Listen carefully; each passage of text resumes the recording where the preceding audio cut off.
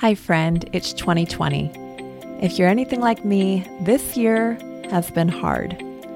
Have you had days that feel confusing, disappointing, or just totally overwhelming? Especially in times like these, and really no matter what life stage you're currently in, do you find yourself looking for something real? Do you ever stay up late at night wondering if there's more to this world than the chaos in your social media feed? Maybe like me, you wonder about things like restoration, eternity, authenticity, and love. In truth, I am on an imperfect journey of pursuing Jesus Christ and what it looks like to find those things in a relationship with Him. It's a journey I committed to years ago when I dedicated my life to following Christ, and it's a journey I invite friends to explore with me, even if, and honestly, especially if you're just not so sure about Jesus. So for those who are wondering, skeptical, or just need some encouragement, we all need encouragement these days, don't we? This podcast is for you. Please come along with me as we journey together towards finding something real. Welcome back to the Finding Something Real podcast. You are listening to part 2 of a 2-part conversation with author and literary agent Bob Hostetler. And I was just about to ask him a question that I've been wanting to know the answer to. So we're going to jump right in, and I hope you enjoy this conversation as much as I do. Statistics show, and I know you're familiar, that quite a few young people leave the church when they go away to college. And Mama Bear Apologetics, I've read some of that book, and I know that there's new research that shows it happens even before that, in high school. So why do you think a lot of young people are leaving the Christian faith? And is there something that the church needs to do better? Yeah, I think, let me suggest 2 things that I think are happening. One is, I think that's an understandable, a natural, a predictable, and actually a healthy part of the maturing process. As human beings grow to adulthood, our brains are still forming. Boys a little slower than girls, typically. But, it takes into our 20s before our brains are actually finished developing in the various ways that the left side relates to the right side, the occipital relates to, et cetera. So I think it's a natural and healthy part of the maturing process to question what's true and what's not true, right? And very often, let me stick to the first reason. And so that's a good thing. Doubt is not the antithesis. It's not the opposite of faith. Faith and doubt coexist together. They're both healthy parts of a faith process, of a growing and developing faith. So number one is, I think that's natural. I think it's healthy for a young person to question things that maybe mom and dad aren't questioning. Maybe mom and dad have never questioned. It's okay to question, because my bias is, I happen to think that the Bible and God and Jesus can stand up to the hardest of questions. That's been my experience. But the second part of that is, I think that the church, those of us who are supposed to be lights, as we talked about earlier, often dismisses questions as bad, as, oh, don't say that, right? That's, what are you talking about? And we panic when our own children say they don't believe in God, or ask questions that maybe we didn't ask, or maybe forgot that we asked years ago. And so we treat them as, we don't give reasoned and relational answers to the questions those young people are asking. So what are they supposed to do except look elsewhere? If the church, the pastor, the parent isn't is panicking and isn't engaging with.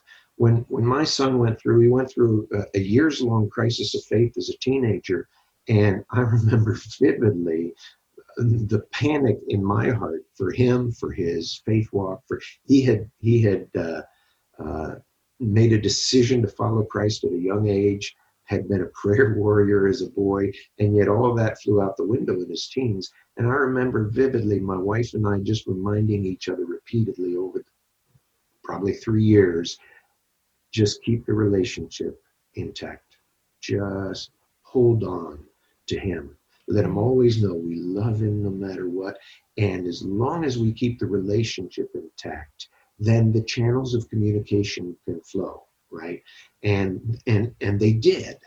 And God worked mightily in his life. It's been a wonder to watch. He's now not only a wonderful Christian father and husband, but he's also a worship leader, he and his wife in their church in California. So, but I think part of the reason why young people are departing from the faith, deconverting, as some call it, is that they're getting answers from people. They're not getting answers from people who ought to be shining a light. And instead, they're having to turn to people who have no light to show. Yeah. Yeah, I agree. And in fact, that was one of my follow-up questions with you. I've talked to people on this podcast, and I mean, people who haven't ever doubted their faith, and I'm not one of those people. And I remember just a few years ago talking to a Christian friend. We had both been speakers at a young women's retreat, and she had been honest about her season of doubt. And I naturally am a questioner. I question things. I want to know, And we were talking, and I remember feeling guilty. Like, is it okay to question a lot of different things? Because the more I read in the Bible, to be honest, Bob, the more questions I have. There's a lot of weird stuff in there. Which, by the way, is a great apologetic for the truth of the Bible. Because if it didn't engender questions, if it was all just if it was a puff piece, as we say in the industry, that would be harder to believe in, I think. Yeah. But the questions it raises, I'm interrupting your story. No. The questions it raises are part of the reason why I believe it. Yeah, exactly. And my husband and I, we read the Bible every morning. We have this time together, which has been, over the last few years, very transformative in our Christian walk. And but yeah, there's so many times where after reading a segment of the Old Testament or something, I just am like, well, Lord, what was that? But I agree with what you say about, coming back to the Lord in prayer and just giving it to him. There's so much comfort in that. And also, I'm a big fan, and I always preface this by saying when I say I'm a fan of somebody, I just like something that they're doing. I don't know everything about what she's doing, but there's a woman named Alisa Childers, and she has a podcast, and she talks about deconstruction of faith because she kind of got caught up in some progressive Christianity things. And what you're saying, there are a lot of people out there who, when they have these questions, they're wrestling with them, and when they're for lack of better words, coming out with these questions, instead of necessarily being met with the church with, hey, that's great that you're asking questions. And here are all these there's biblical people, like evidence of people asking questions in scripture. John the Baptist is one of my favorite examples. But instead it's like, oh, because I have these questions, therefore I can't necessarily believe in traditional Christianity anymore. I need to go elsewhere and make up my own faith or whatever. And that just, it deeply saddens me. Even talking recently with someone on this podcast about, she's in ministry, and she goes, I have wrestled with questions and I'm almost ashamed to admit it. And I'm just thinking, please wrestle with your questions, because I live in this world, and you do too, where people who have these public ministries, all of a sudden from seemingly nowhere, decide that they're no longer believers in Christ. And it's baffling to me, because they haven't, gone to the Lord or gone to the source to figure out the answers. And if the gospel is true, if Christianity is truly the way, the truth, and the life, if Jesus is all of the things he said he was, then like you said, he can withstand our questions, Absolutely. In fact, and let me get on my soapbox for a minute. Please do. I think part of the answer to your earlier question about kids leaving the faith or straying is that this is my soapbox. The way we've done Bible study over the years, I think, is part of the reason for that. Because when I started studying the Jewish tradition of Midrash, which is just Hebrew for search, when Jesus said to the Pharisees, "You search the scriptures, but you don't know the truth," right? He used probably the Aramaic equivalent to Midrash, but when I started researching that, I realized that there's a huge difference, and I think it's been a shift, really. Maybe post-Enlightenment, I don't know. I haven't traced it, but at least in the traditions that I was raised in and exposed to in terms of Bible studies, the Christian Bible study has become a place where we only ask questions that we know the answers to, because we want to tie everything up into a neat little bow and make sure that everybody ends the Bible study in the same spot, right? And so there's not a high value for questions, for hard questions, for departing from the script, that kind of thing. Rather than, and the tradition of Midrash, and in fact, I've been part of a Bible study the last several years that is just Midrash rather than the traditional way.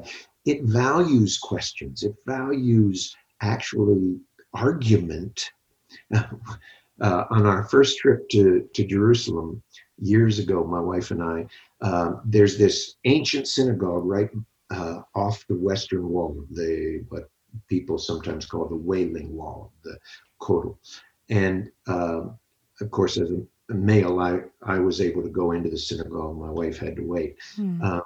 So I go into the synagogue, and almost immediately there to my right were long tables of schoolboys, Orthodox schoolboys, who were speaking loudly and some of them shouting at each other back and forth across the table. I asked about this and learned that these are the partners in the school system. They pair people off, and then their job is to ask questions or shout questions of each other about the text that they're studying, and that's valued. The more questions, the better. The more argument, the better, right? Whereas in Christian Bible study, we like things, at least in the Western world, we like things so neat and clean, so doctrinally upright and proper, that we box things in, and we don't value questions. We don't value the hard questions. We don't value disagreement, when I think we should. And I think if we did, then it would be easier for all of us, not just the younger ones, but for all of us to ask the real questions that are on our minds. And that some of them, they don't have satisfying answers. But when Job when misfortune hit Job, his friends sat in the questions. They had lots of wrong answers for him, but they at least sat there in the questions. Silence for 7 days, but then question after question after question. And they just, and even when God finally spoke and broke through to Job, God's discourse was questions. They weren't answers, right? Yeah. And so I long for the church and for pastors and for parents to rediscover the power of questions, of sitting in the question, of sharing the question, because too often, I'll put it on me, as a Christian parent, too often when one of my two children have asked me a hard question, I try to give them the right answer and hope they don't ask a harder one, right? I think it's more powerful to say, I have that question too.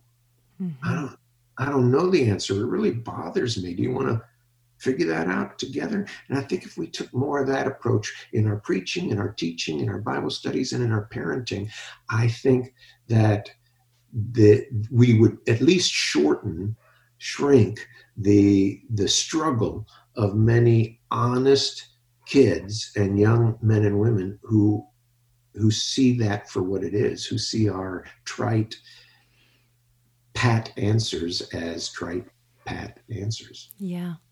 Well, I have a follow-up question to that, and it was on my list. We I hope actually it's not a hard question.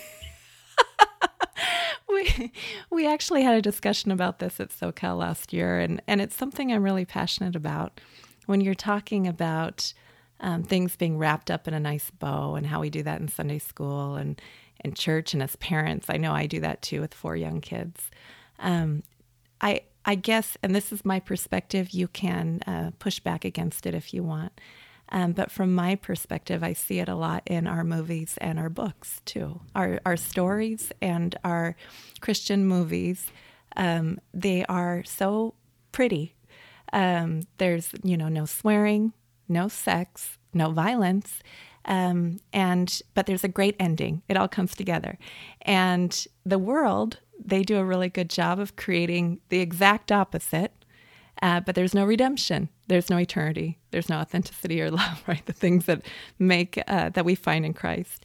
And so I'm just wondering, as someone who's very immersed in the Christian publishing world, do you see that shifting? Do you see some hope on the horizon, or am I wrong? Because as a writer, as a communicator, I also, someday maybe I'll send you a book proposal. Who knows? But I feel passionate about that, because as a young woman who grew up in the church years ago and then went through a period in my life where I wasn't sure that it was worth it to follow Jesus. I wanted the boyfriend who wasn't following Jesus more, I long for authenticity, and something that I hear this generation say over and over again is they want to find something real. And obviously that's the name of this podcast, but no pun intended, that's for real. So what thoughts do you have on that, Bob? Yeah, it's a catch-22, because I tell people all the time, as when it comes to books, books for sale, published books, this is the general market, right? That's Barnes and Noble, most of the shelves in Barnes and Noble. This is the Christian market. Right? Much smaller. It's a much smaller piece of the pie. And as a result, Christian publishers face a much bigger challenge in finding enough book buyers to keep their employees employed and to keep the house publishing. And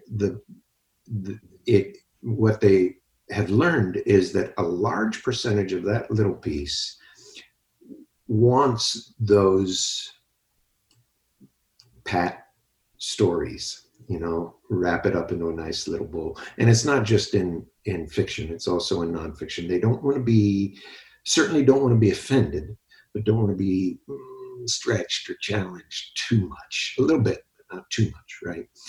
I think that's changing, but the reading Christian public has to change before the publishing, Christian publishing, can change, because nobody wants to publish a book that nobody wants to buy, right? Or that only a few want to buy. And so the publishers are the lagging indicators to a large degree. I can't represent, the publisher can't publish a book that as soon as it's opened by a Christian reader who goes to a very conservative church, who reads Christian books because those others are much too gritty, right? They know what they want and what they expect. So we can't alienate that reader. That little pond to fish in needs to expand. And I think it is. I think there are more and more Christian readers who are looking for something real, looking for that authenticity. Um, and that can be achieved without the language, without the sex scenes, that sort of thing. But it's really two categories. It's, it doesn't have to have offensive material in order to be authentic. Right. And so, but a lot of people confuse those things. Mm-hmm. And so, all of us, agents and publishers alike, are looking for the authenticity in a format, in a way of presentation that will challenge and take the reader to a place they've not been before, but in a way that won't make them close the book and throw it across the room. Yeah. Right. And so it's a juggling act. It's a balancing act. And as I say, I think it's changing, but it's a very slow change, because the whole American church, and it's the American church that drives the bulk of Christian publishing today. And so as the American evangelical church, and even broader than that, our Orthodox brothers and sisters, as those folks change and their expectations begin to shift, I think we'll see a change, but it's slow. As Bob Dylan's saying, it's a slow train coming. Yeah, I don't advocate, what you're saying, offensive material just for the sake of offensive material. But I would hope that it is changing, that people do want to not have that pretty bow always at the end, because life isn't like that, So thank you for sharing on that. I guess a couple final questions. Do you have any practical resources or even scripture verses, anything that has encouraged you over the last few months, just finding joy, or just, pressing into questions? I know you have some books, and you're welcome to plug them right now if you'd like, but just anything that could help someone.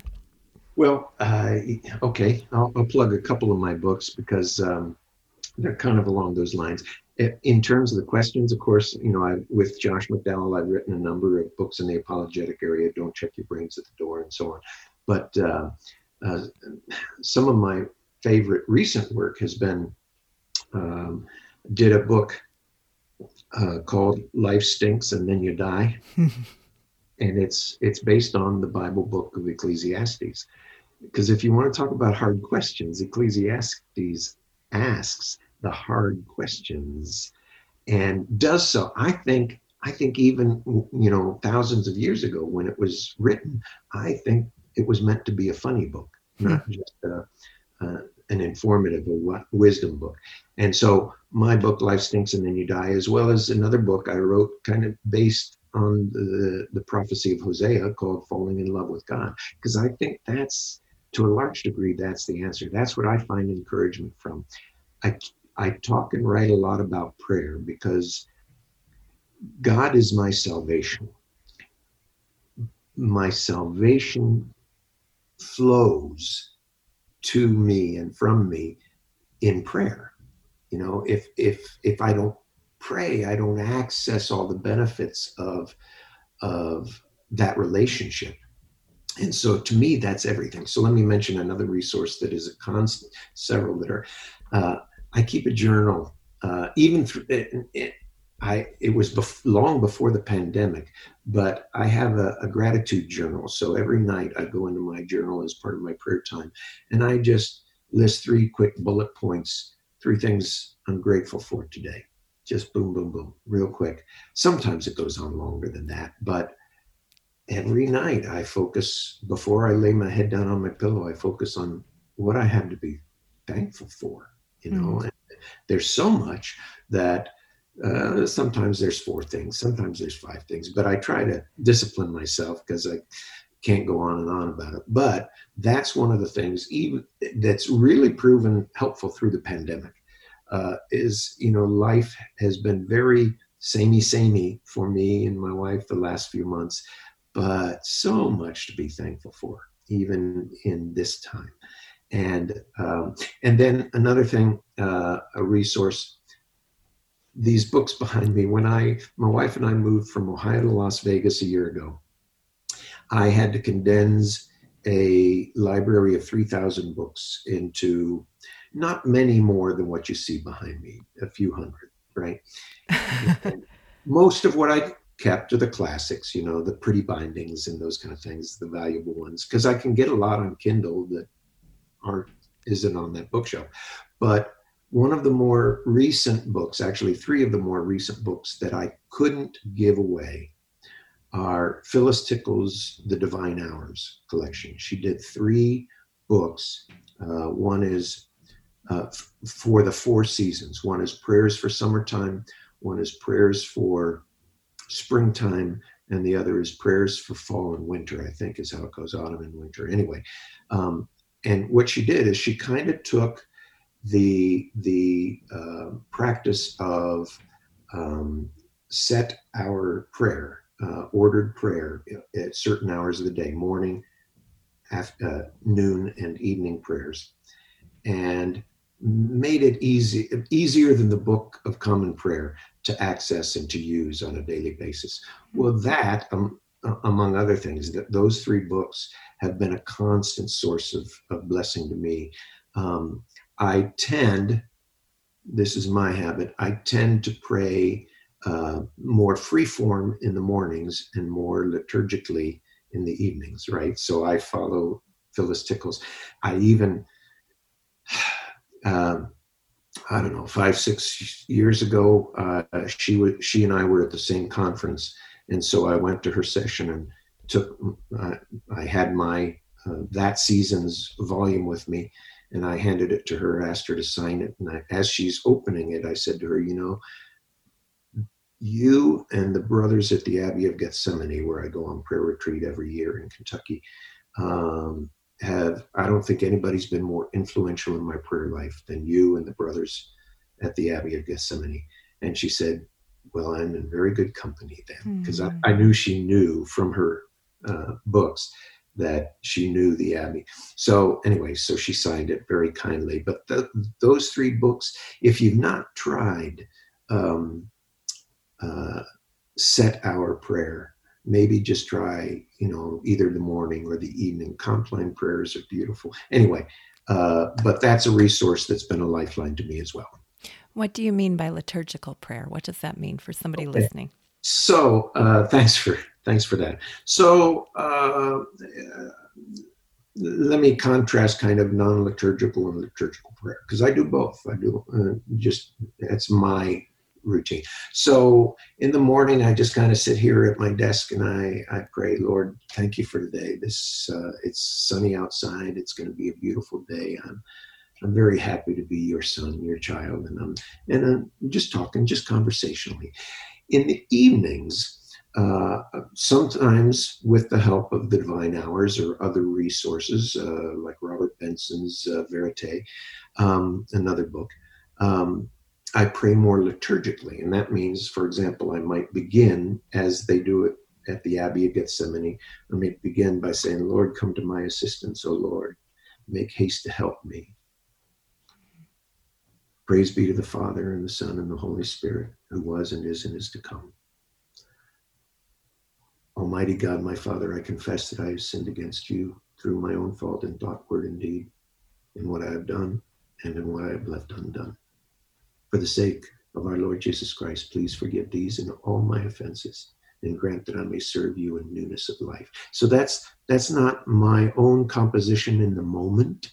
It's a prayer that I remember because I've prayed it so many times out of a book, out of a liturgy. Liturgy basically just means program of worship.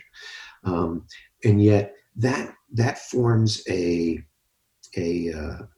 itinerary for my prayers that has over and over again, no matter where I am, I can call those prayers to mind.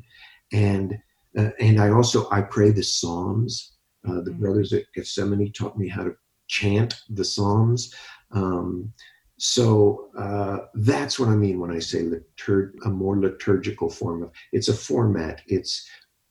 Some would call them rote prayers, but they're to me, they're meaningful because I pray them knowing what they mean. And they give voice very often. Like when I was depressed and was flat on my face for a half hour at a time, that prayer that I prayed, it's from the Psalms, but it was a prayer that I knew from a liturgy, and so I just knew to pray, my help is in the name of the Lord, the maker of heaven and earth, over and over again. It became a part of my vocabulary because of the liturgy that I could call upon in time of need.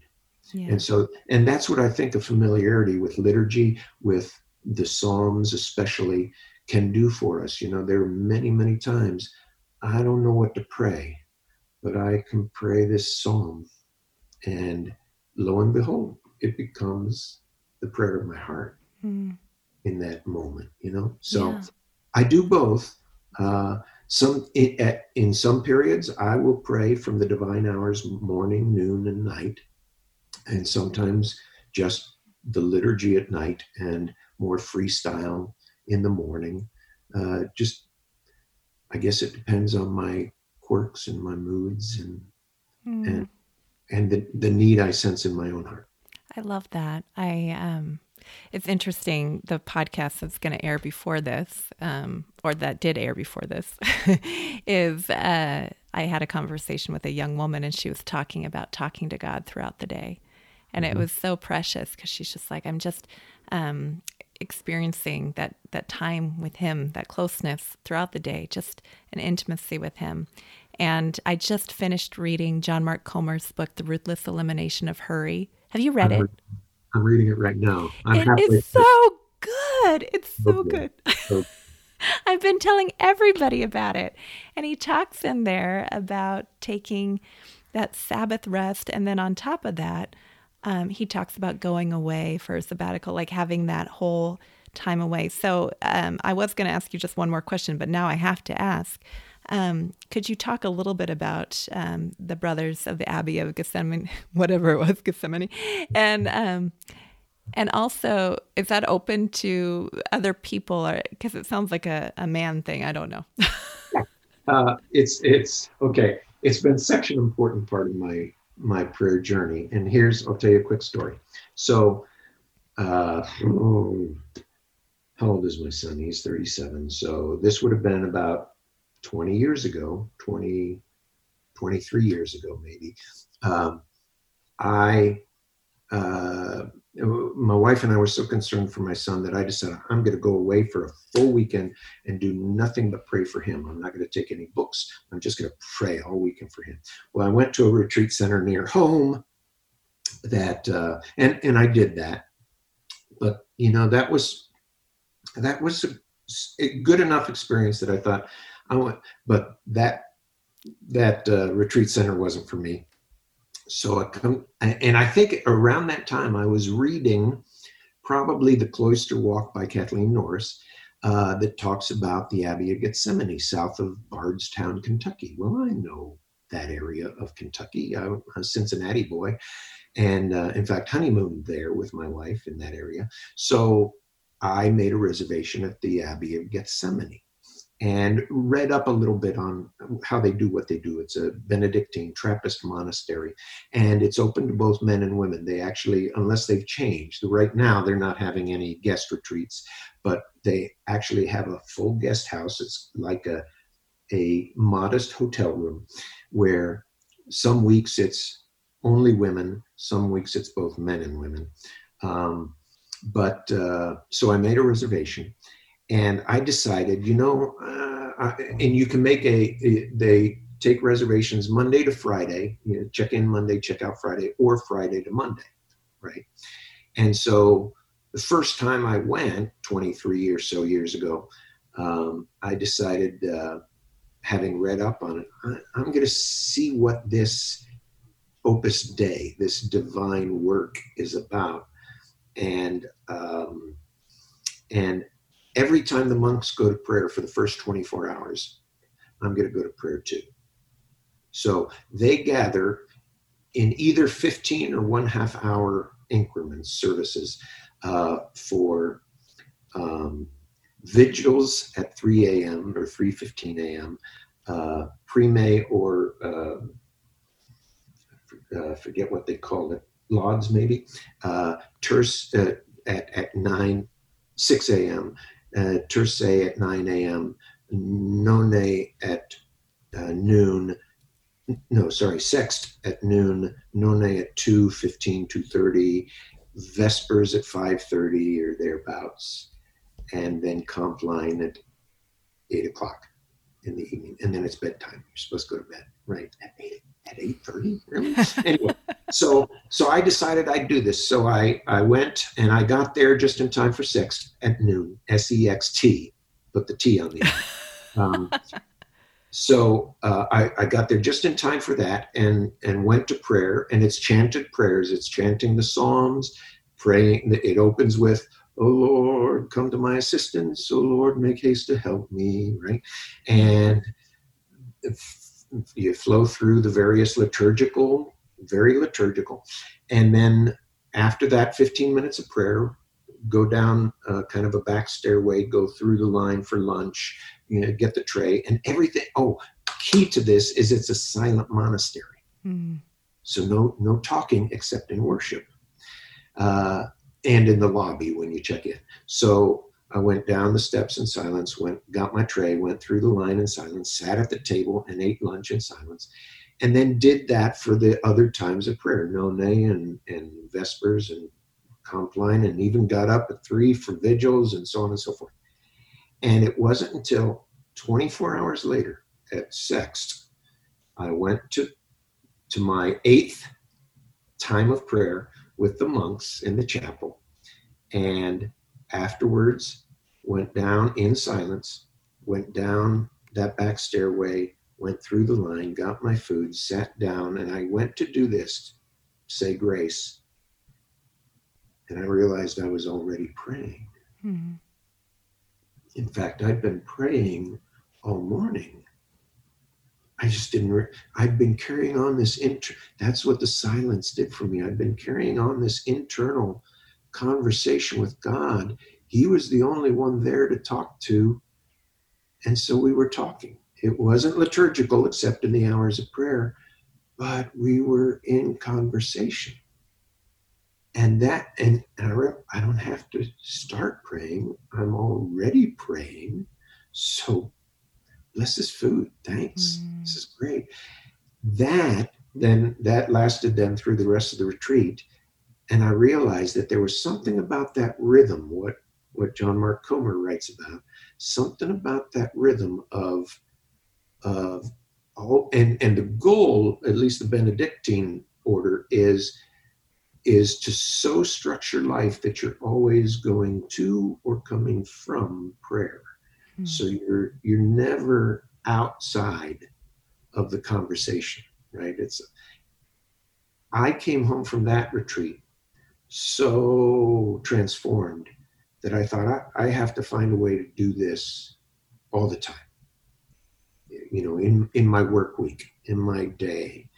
And so for a long time, maybe most of a year or so, I used the divine hours, I think, I would pray in the morning and at noon and at night as just keep this going. Now I'm always pray morning and night, only sometimes at noon. But as your previous guest said, it's a constant conversation that I try to cultivate. It doesn't happen by accident, but I've learned enough about the rhythms of my life to know what it takes to keep me in the conversation with God. And the monks at the Abbey of Gethsemane taught me that by example. So it's become a very special place to me. I try to go there every year, sometimes twice a year. I've taken my son, I've taken leaders in our church, I've taken many guests with me. Robin has gone with me half a dozen times. And so, it's a very special place, just south of Bardstown, Kentucky, east of Elizabethtown, if that helps anyone. And this is my favorite part. Their website is monks.org. Yeah. We'll put that in the show notes. That's Oh, Mom, awesome. the website.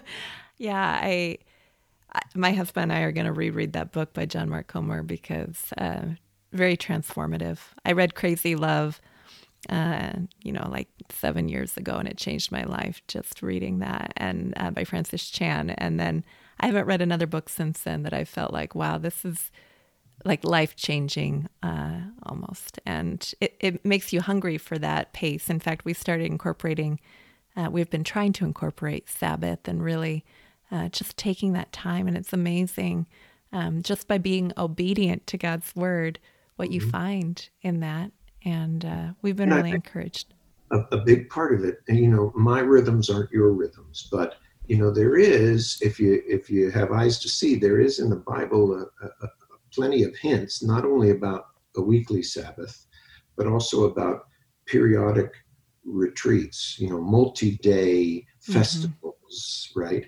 And then we've got the weekly Sabbath, and then I do an annual, or sometimes twice a year, prayer retreat of 4 or 5 days. So it's, I found that for me, a weekly Sabbath, a roughly quarterly weekend of prayer and reading, and then that annual retreat, those things are indispensable to me.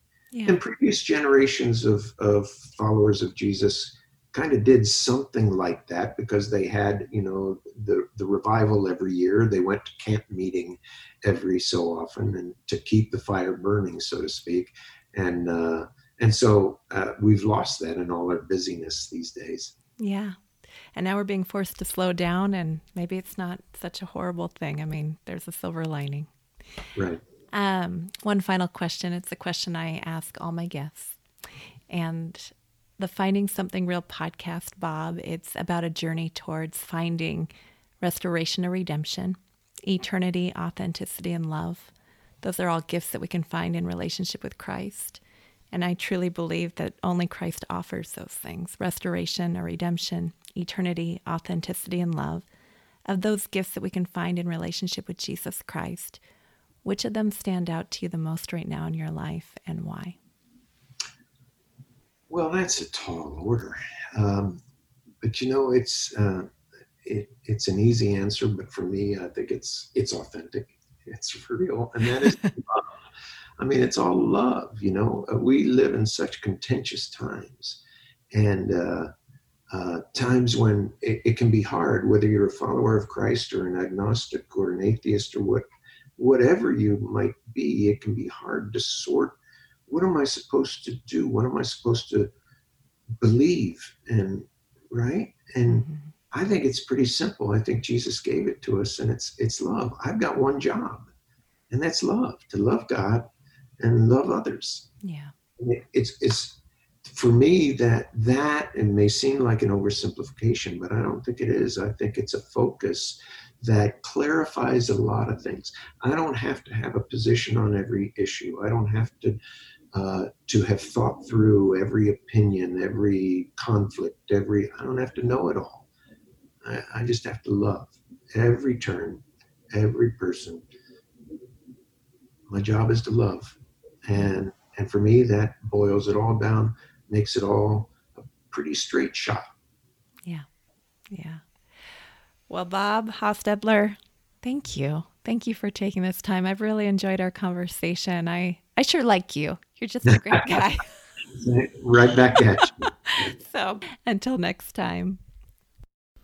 Thank you, friend, for listening to the Finding Something Real podcast. This is a grace-filled, Christ-centered podcast for those who are wondering, or simply needing to be encouraged in their faith journeys. I hope you'll come back next week when I'll most likely be sharing a conversation with another guest about their journey towards finding something real. And if you're on Instagram, please come find me. On Fridays, I share Instagram Live podcast recaps at 11:45 a.m. Pacific Standard Time. So if you're over there on the gram, you can join me for some fun live awkwardness. And finally, if you're someone who was encouraged by today's podcast and you have friends who would benefit from hearing the story shared here, would you go ahead and share? You can do that by hitting subscribe, leaving a review, or sharing a link. Your telling others about this podcast helps bring other people along. And finally, just so you know, if you only remember one thing about this podcast, I hope it is this. No matter who you are or what you've done, Jesus Christ loves you, and a real relationship with Him is a treasure trove of restoration, eternity, authenticity, and love. He's offering that gift to you today. I pray you believe it.